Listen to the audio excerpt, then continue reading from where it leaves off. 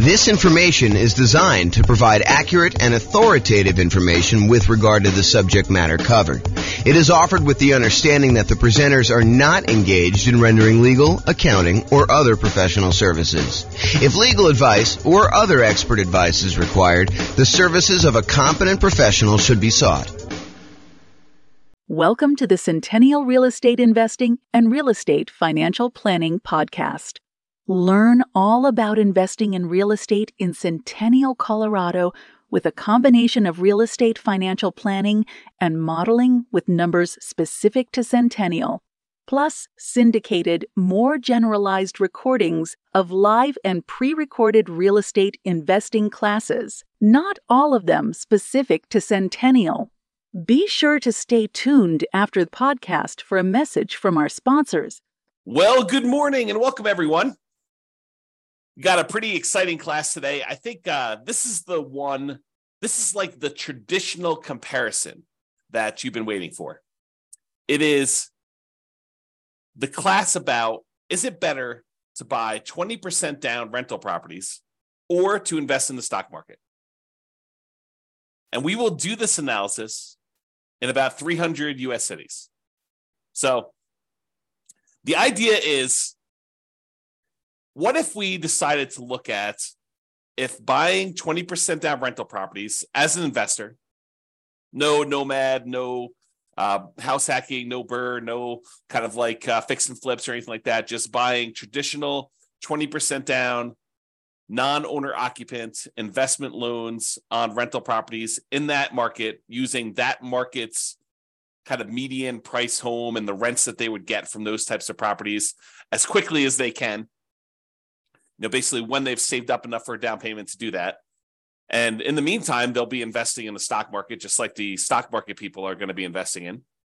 And so they'll kind of say, is it faster to do these 20% down rentals in order to achieve financial independence and to figure out how much of net worth they have at year 40, which is kind of our cutoff point for doing that. So we'll go look at all those numbers and we'll see once and for all, although it's not really once and for all because there's all sorts of variations in these things. But we will see once and for all with this particular set of assumptions, which one is better? Which one gets us to financial independence faster? Which one gives us a higher net worth? Which one's riskier? And so we'll look at a lot of those different things. So I've modeled this out in about 305 US cities. And so let's look at it.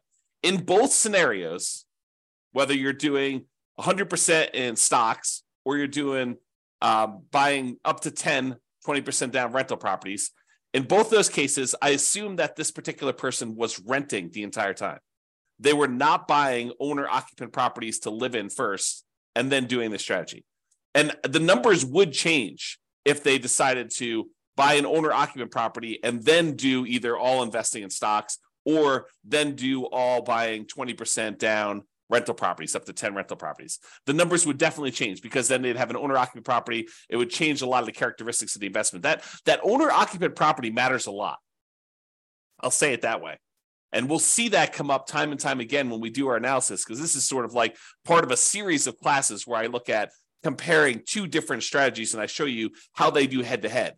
In case you haven't noticed, that's what I've been doing. About once per week for these live classes, I've been doing a head-to-head comparison of different strategies, and then we publish this eventually to the podcast and put it on the website and stuff like that. So you can see, though, these different comparisons, and you will see over time that buying that owner-occupant property has a significant impact on how things perform.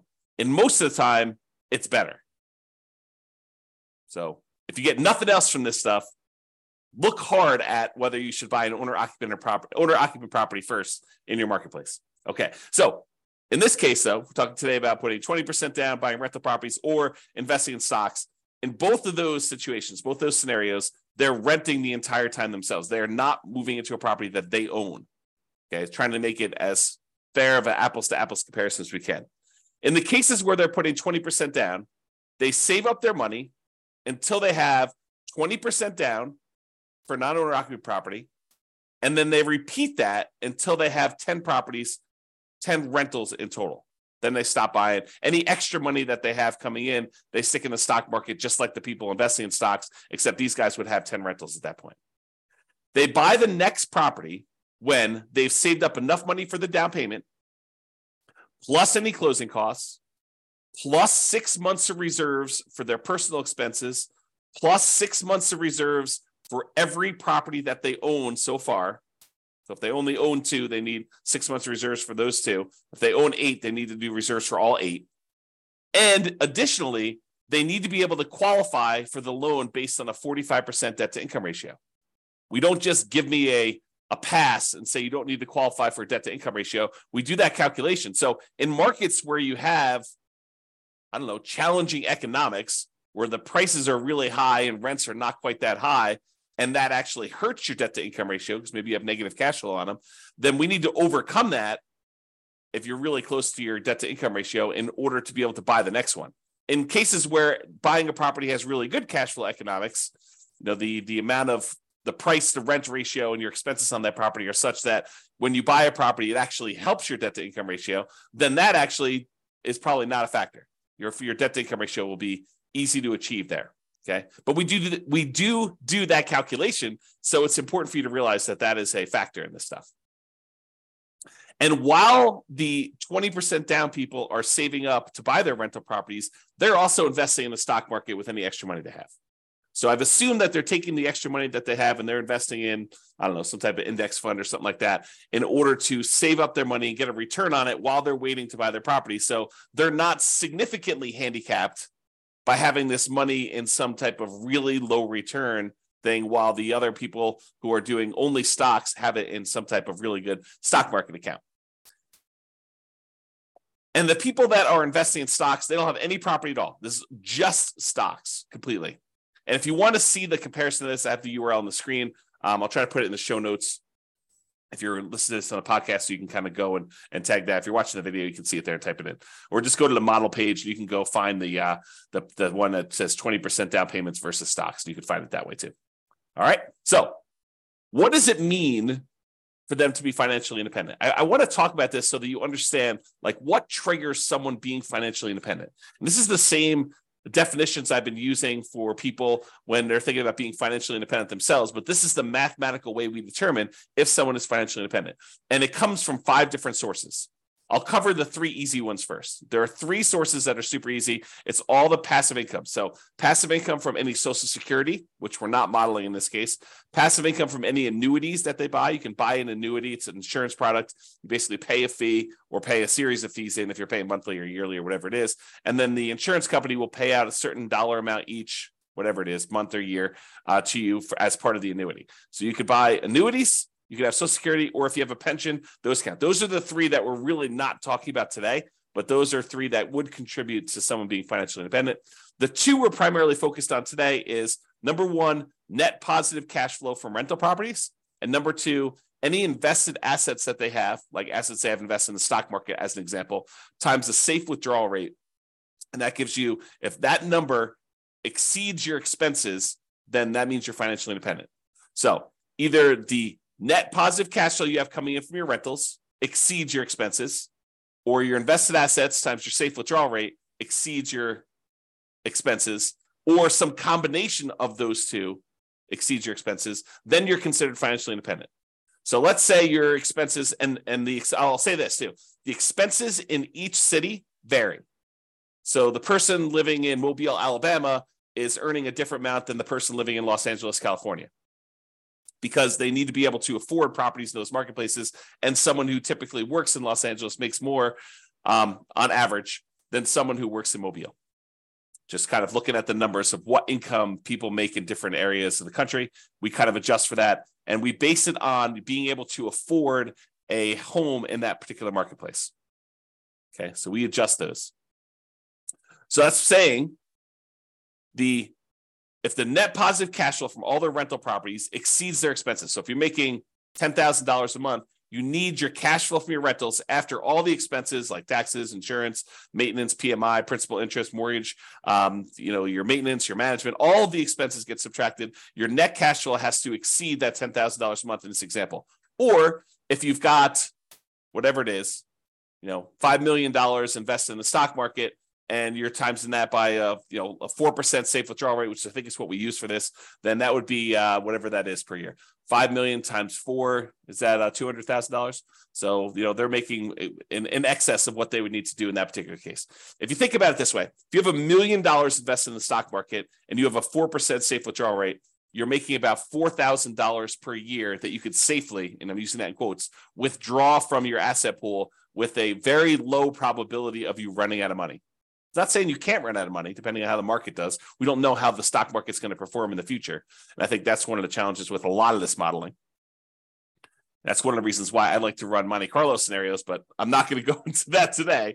But that's one of the things we think about. You run Monte Carlo scenarios on all the real estate stuff, and you run Monte Carlo scenarios on all the stock stuff, and you can kind of do them together and see how your risk profile changes for that. But I'm not going there, not today. All right, so the combination of those two need to exceed your expenses in order for you to be considered financially independent. So let's talk about the assumptions. Each city's modeling uses their median home prices and estimated rents on those properties. We did not apply any of the 88 strategies I have to improve cash flow. So these are not like optimized properties. It's not like you went and you found the best of the best of the best deals and you applied all the best kind of practices we have for improving cash flow on all those in order to optimize for whatever your cash flow would be. That's not what we did. Okay. So these are sort of like run-of-the-mill, median-ish price properties. You could do a lot better than this, kind of picking your things. And also, I would say I somewhat handicapped stock market. I think some people would argue the stock market has done better than what I used for my assumption, which was 7%. I use 7% per year in the stock market. Some people are like, well, James, that's really low. I mean, the stock market's obviously returned whatever you believe it to be. And I'll say, I think this is a defensible position, depending on what you're investing in the stock market. But, if you invest in other things, maybe you do better than this, maybe you do a lot worse. And that's why you could change these assumptions and see how it affects things too. Okay. So each city's modeling uses their median home prices and the estimated rents on those properties. We did not apply any of the 88 strategies to improve cash flow. Just talked about that. The job income, as I mentioned before, it does vary based on what city you're in so that you can afford a property in that marketplace. We didn't want you to be in a marketplace where you make so little that you can't afford a property in that marketplace. But then at the same time, in order to become financially independent, you need your kind of like assets to overcome your expenses now. So because your income is higher, you have a higher threshold to be considered financially independent. So even though we give them a little bit in higher income in that particular marketplace, we also penalize them a little bit, saying that they now need to overcome that number in order to be considered financially independent. So to those that are given more is required. Another way of saying that. Okay. We just started off in every one of the cases, whether they're buying stocks or they're buying 20% down rental properties, everyone started with just enough such that they would have had enough for a 5% down owner-occupant property with some closing costs. In other words, everyone starts with 7% of the price of a property in their marketplace. 5% plus a couple of percentage points for some closing costs. And if that number is below $10,000, we set a minimum of $10,000. And this is true even though they're not buying an owner-occupant property. But the reason we set it up this way is we are going to compare this to people that do buy an owner-occupant property. And so I wanted to be close to apples as we could. So they all start with money as if they could go put a down payment down and buy an owner-occupant property, even though in this particular case, they're not. They're 7% of the way toward their 20% down payment in the case where they're buying rentals, and they're 7% of the way in order to take that money and invest in stocks. They're not really going to buy a rental property, but they could if we do another strategy where we compare these. Okay. And then the interest rates, if they were going to buy an owner occupant, they'd be about 6.5. In this case, they're not.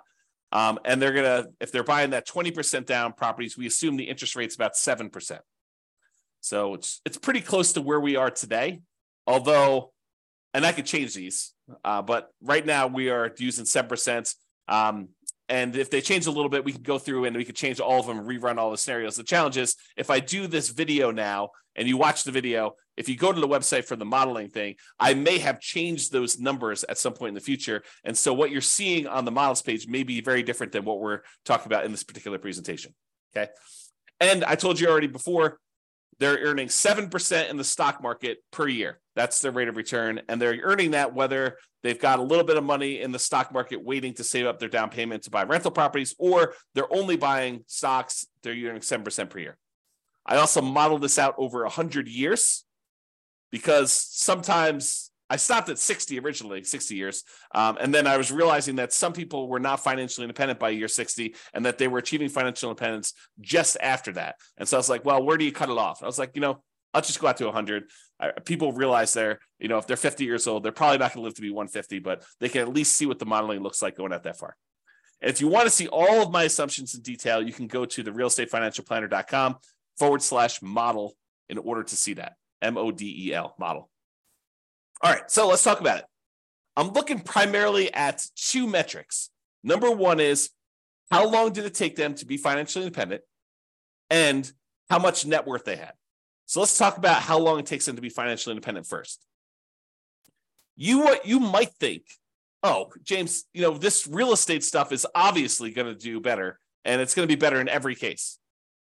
Well, you might be surprised to see that the investing in stocks, not buying real estate at all, is better in 75 out of the 305 cities that we tested in. So about 25% of the time, they achieved financial independence faster if they invested in stocks than if they invested in 20% down rental properties. And you're like, what are you talking about? Is that even possible? Yep.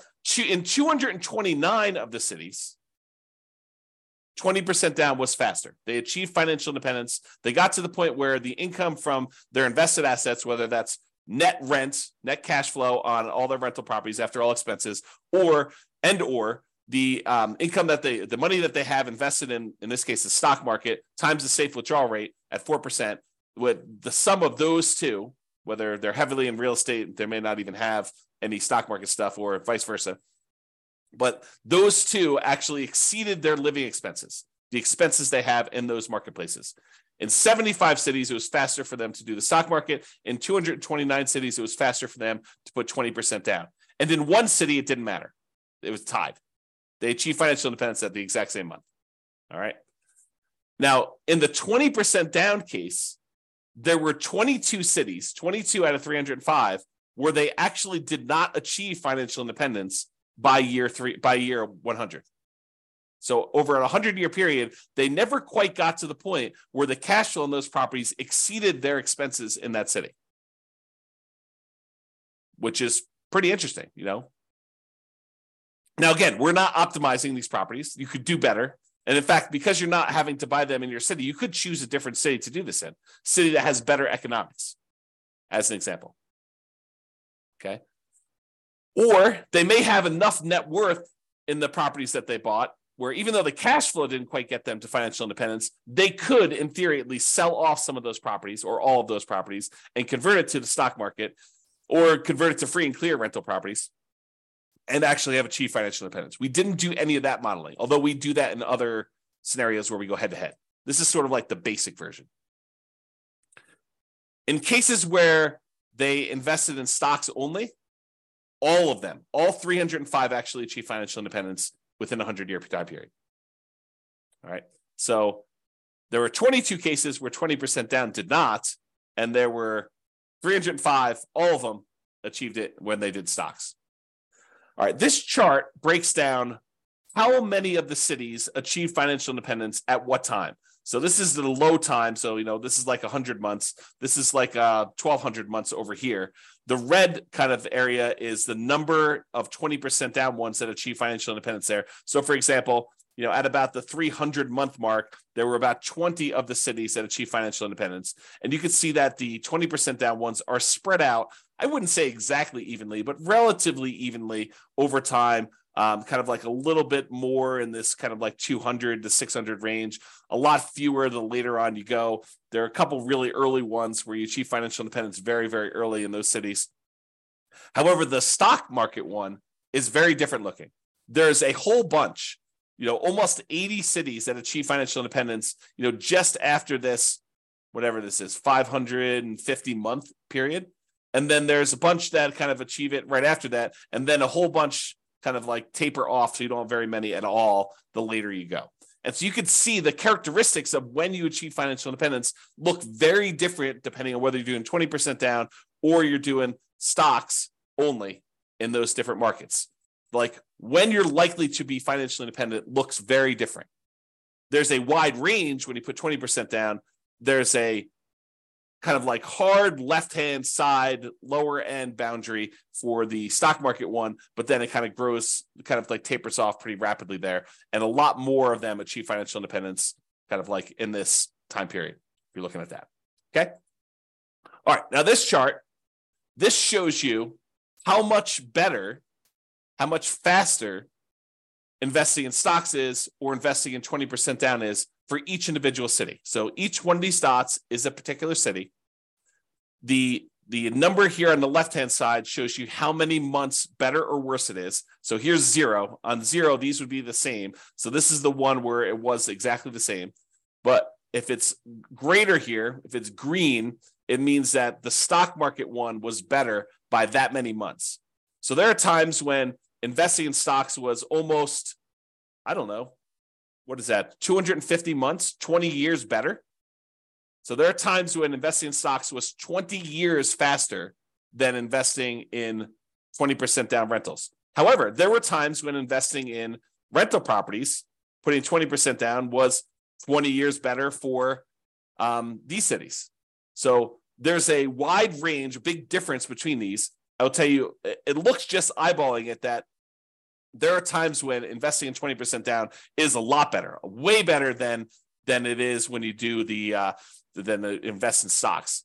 And there are fewer times here where they are better than if you invest in stocks. So you can kind of see the number here. Now, this is also on a scale showing you the price of houses in that marketplace, because I'm often asked, James, so is it like the more expensive houses that where it's better to actually do the stocks, or is it like the cheaper houses, or does it matter? And in this case, I would say it doesn't really matter. There's probably a few more of the ones where 20% down is better, where you have cheaper houses, but and there's so few data points up here that I wouldn't say that it's generally better here, although there are 2 data points with really expensive houses where it was better to do stocks. However, there was one here where it was really, really expensive, where it's better to put 20% down. So I don't know. I think the general trend is maybe a little bit in favor of 20% down rentals over stocks on the lower end, but not by like a ridiculous amount. It's not like it's universally true. There are some over here where you're less than $250,000 for a house where it was still better in order for you to buy, to invest in stocks than it was for you to buy rental properties. Okay. All right. So let's talk about net worth. We talked about the speed to getting to financial independence. Now, who has a higher net worth at year 40, whether you invest in 20% down rentals or you invest in stocks? So in 34 cities, a little bit more than 10%, in 34 cities, you have a higher net worth investing at year 40, investing in stocks than investing 20% down in rental properties. However, in 271 cities, you have a higher net worth if you invest in rental properties. So about 90% of the time, you'd be better off from a net worth perspective investing in 20% down rentals. For about 10% of the time, you would have been better off investing in stocks, which I think surprises a lot of people. They're like, real estate, it's always better. It's not always better. It's most of the time it's better, but it's not universally every single time better. And honestly, we're sort of handicapping both in some ways, right? We're not picking ideal rental properties. So you could say, well, you're really sort of like giving the short end of the stick to the 20% down rentals. Yeah, but I'm also not doing crazy aggressive, a 12% return per year in the stock market either. So both of them are sort of handicapped. And depending on what actually happens, we won't even know. Like we could predict the future right now, based on some reasonable assumptions about what has happened in the past. But I mean, we could see 17% per year in the stock market. And in that case, the stock market would do probably better than a lot of real estate stuff, provided the real estate does the same as what it's done. Or real estate could go on a tear. I mean, this last year, when interest rates have risen, it's been slowed down quite a bit as we try to get inflation under control. However, going back even before that, the last 5 years, where real estate prices have gone up like crazy, if that growth rate were to continue, yeah, real estate would look amazing. right? But we're not seeing this like ultra low interest rate environment where we're seeing 3%, 3.5% loans on non-owner occupant properties, and property values going up 10% a year and rents rising almost in line with that. I mean, we're not seeing those things, and that is not historically over a very long period of time what has actually happened. So I don't think we could use those numbers and be kind of like reasonable about stuff, to be fair. So we're using very reasonable long-term numbers. I think we're using 3% per year for appreciation. Got to give you an idea. We're using current interest rates, current rents. Although I'm not an expert in every one of these markets. Maybe you go look at my assumptions for your particular city. And you're like, James, you're off. You're wrong on these numbers. Okay, fine. Reach out to me. Tell me what the right numbers are. We'll rerun them and do it. But it's only going to affect one of the cities. So a lot of these cities I feel pretty confident in. Maybe not every one of them. So there you go. So you can kind of see there, and there were no situations where it was exactly the same net worth at year 40. Now, this is that same type of chart before where we show you how much better, and instead of showing you how many months better, now it's showing you how many dollars better it was in net worth at year 40, broken out by the price of houses in those marketplaces. The red dots, each dot is a city, by the way. The red dots are the ones where the stock market had a higher net worth, and the green dots are the ones where putting 20% down had a higher net worth. And the first thing I'll point out to you is the ones where you put 20% down, there were a lot more cases where your net worth was not just a little bit higher, but a lot higher. So you had a much higher variance, much higher range of how much better these strategies were. Sometimes putting 20% down was not like $500,000 better. It was like $10 million better, significantly better. But the red ones, the ones where the stock market was better, those all are relatively small differences better. So, they might be better, but it might have only been better by, $500,000 as an example. And there are not that many of them, as we showed you before. Okay. Now, is this skewed toward higher price houses? Yeah, maybe a little tiny bit. The higher your priced houses, the better the stock market was than buying the rental properties. But there are some cases where doing the rental properties, 20% down rental properties, where you're putting, where you had really expensive properties, where those were better too. There's a couple green dots at very expensive houses as well. It tends to look, just eyeballing this really roughly, that when you have low-priced houses and you're buying 20% down rentals, you tend to have a higher net worth than if you invest in the stock market. But there are exceptions to that. There's at least one right here where that's probably in the $200,000 to $250,000 range, and there's a whole bunch between $250,000 and $500,000 where it was better to actually invest in stocks. Okay. All right. There were 21 cases where even with 6 months of reserves for your personal expenses, 6 months of reserves for a rental property when you buy a rental property, that the cash flow is so ugly buying rental properties that you ran out of money. And those were all cases where you were buying rental properties. You never ran out of money if you were doing stocks. Okay. And in 284 cities, you didn't run out of money in any of those. Okay. But in 21 cities, there were ones where you ran out of money. Now, we did not apply any of the 88 strategies to improve cash flow. We did not cherry pick better deals. If you happen to be in a market where the cash flow is really, really, really, really ugly, you don't have to buy into your marketplace. If you're in a city where, every time you buy a property, it's negative $3,000 a month cash flow, maybe you go to a different city. That just seems obvious to me. Or maybe you do a different strategy. You don't put 20% down in those cases where you'd have significant negative cash flow, because the more you put down, the less negative cash flow you're likely to have. Okay, so there are 21 cities with my assumptions where we did run out of money in this case, and you can go drill down into each individual city to see how they compare. Look at your city and see. And this shows you like the ones where you were likely to run out of money. The red dots are the ones where you ran out of money, and it tends to be you have a much more likelihood of running out of money the higher the price point. So sorry for people in California where you have really expensive properties. Because I bet you, not all of them, but I bet you a lot of them are California. All right, so here's a summary of some things. And we do both average and median here to kind of show you the difference. See, the medians, when you take, like, for example, net worth, we take the highest net worth, we take the lowest net worth, we sort them in order, and then we look at the middlemost number. That's median. Or we take the stack of all the different net worths, we add them all up, we divide through by the number that we have, and that gives us an average.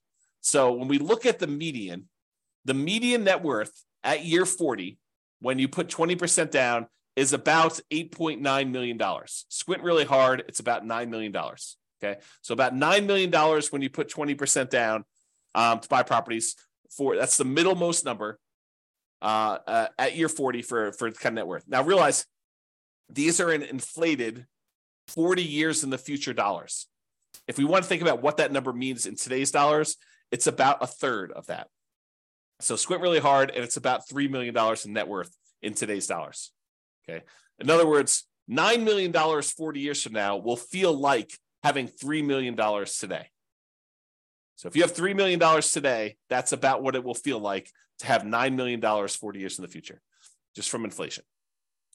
So the 20% down has $9 million, 8.9. When you invest only in stocks, the median at year 40 is about $4 million.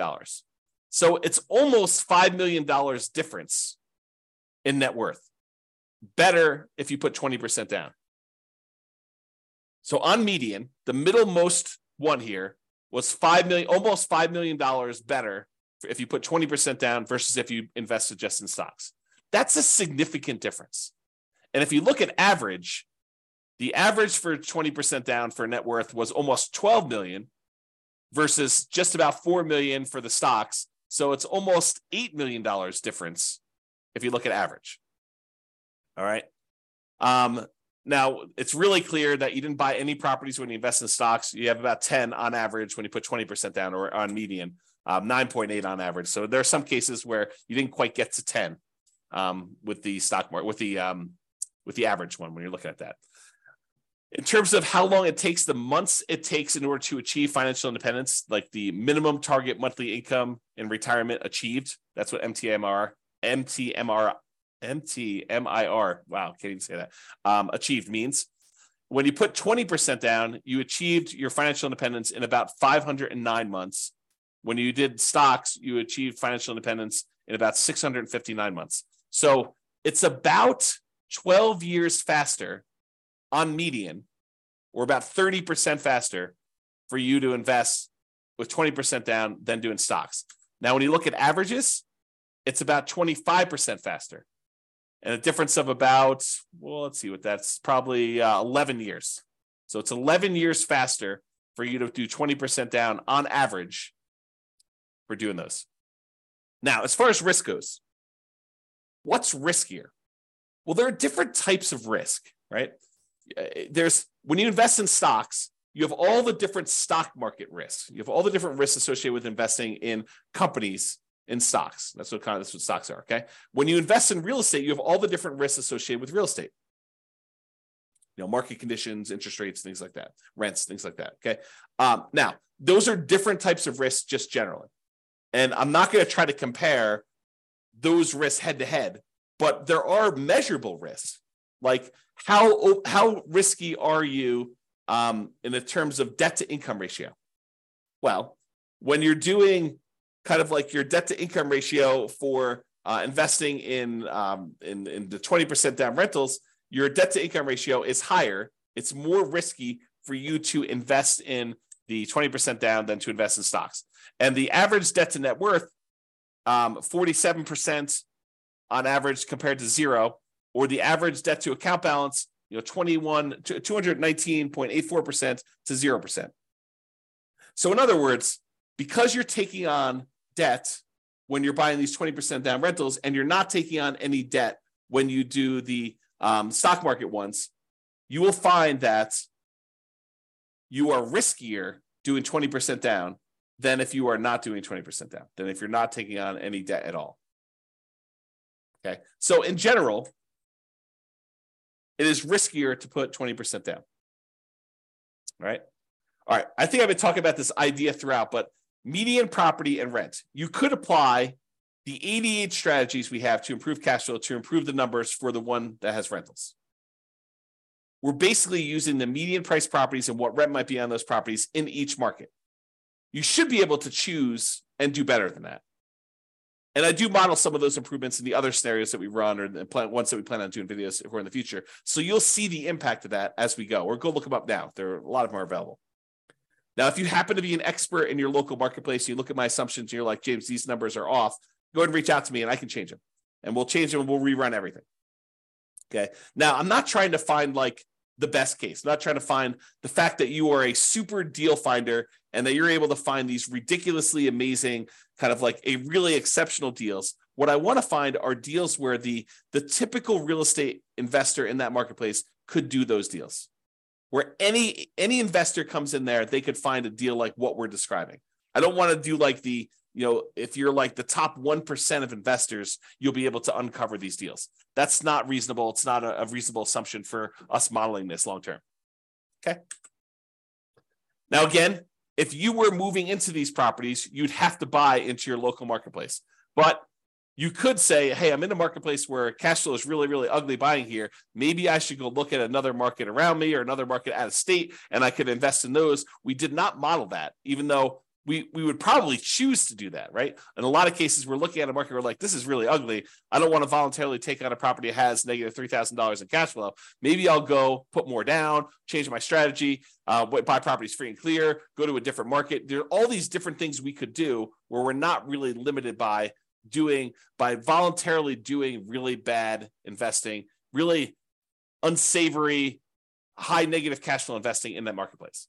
So it could be a lot better than what we're showing if we use some just really basic common sense stuff of changing our strategy or doing something slightly different or applying the strategies to improve cash flow or whatever we're doing there.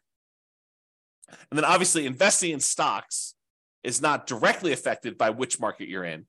However, it is indirectly affected by how much you ended up starting with, because if you're in a more expensive market, you end up starting with a little bit more money. The amount you're earning, so if you're earning more in a marketplace, you actually are setting aside more into the stock market investments, how much you're saving, and the criteria to be considered financially independent, because if you're in a more expensive market, your expenses are higher, so you need a higher hurdle to overcome to be considered financially independent. So all those things do factor in. I do take that into account. All right, so in conclusion, in our current market conditions, current prices, current interest rates, current rents in about 300 U.S. markets using what I would refer to as less than ideal median price to rent properties, putting 20% down tends to outperform investing in stocks in terms of net worth and speed to financial independence. The market does matter, though.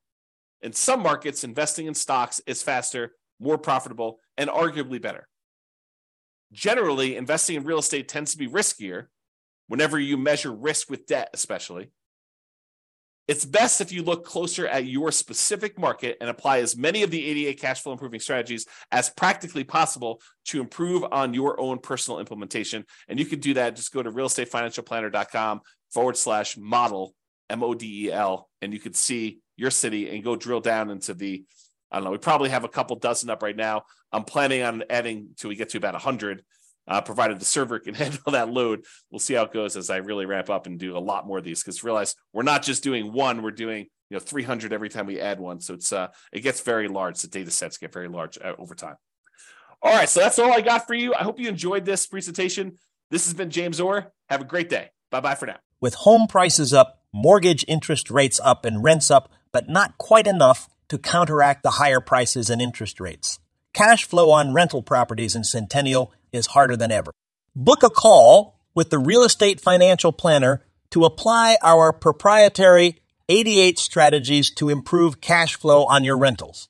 See the show notes for a link to schedule your call and improve your cash flow today. If you're a real estate agent, lender, or professional in Centennial that wants to help our real estate investor listeners, consider reaching out to learn about collaboration opportunities with this podcast. We'd love to add more value to our listeners by having you assist our investors buy, sell, and finance their real estate investments. See the show notes to schedule a call to discuss collaboration opportunities.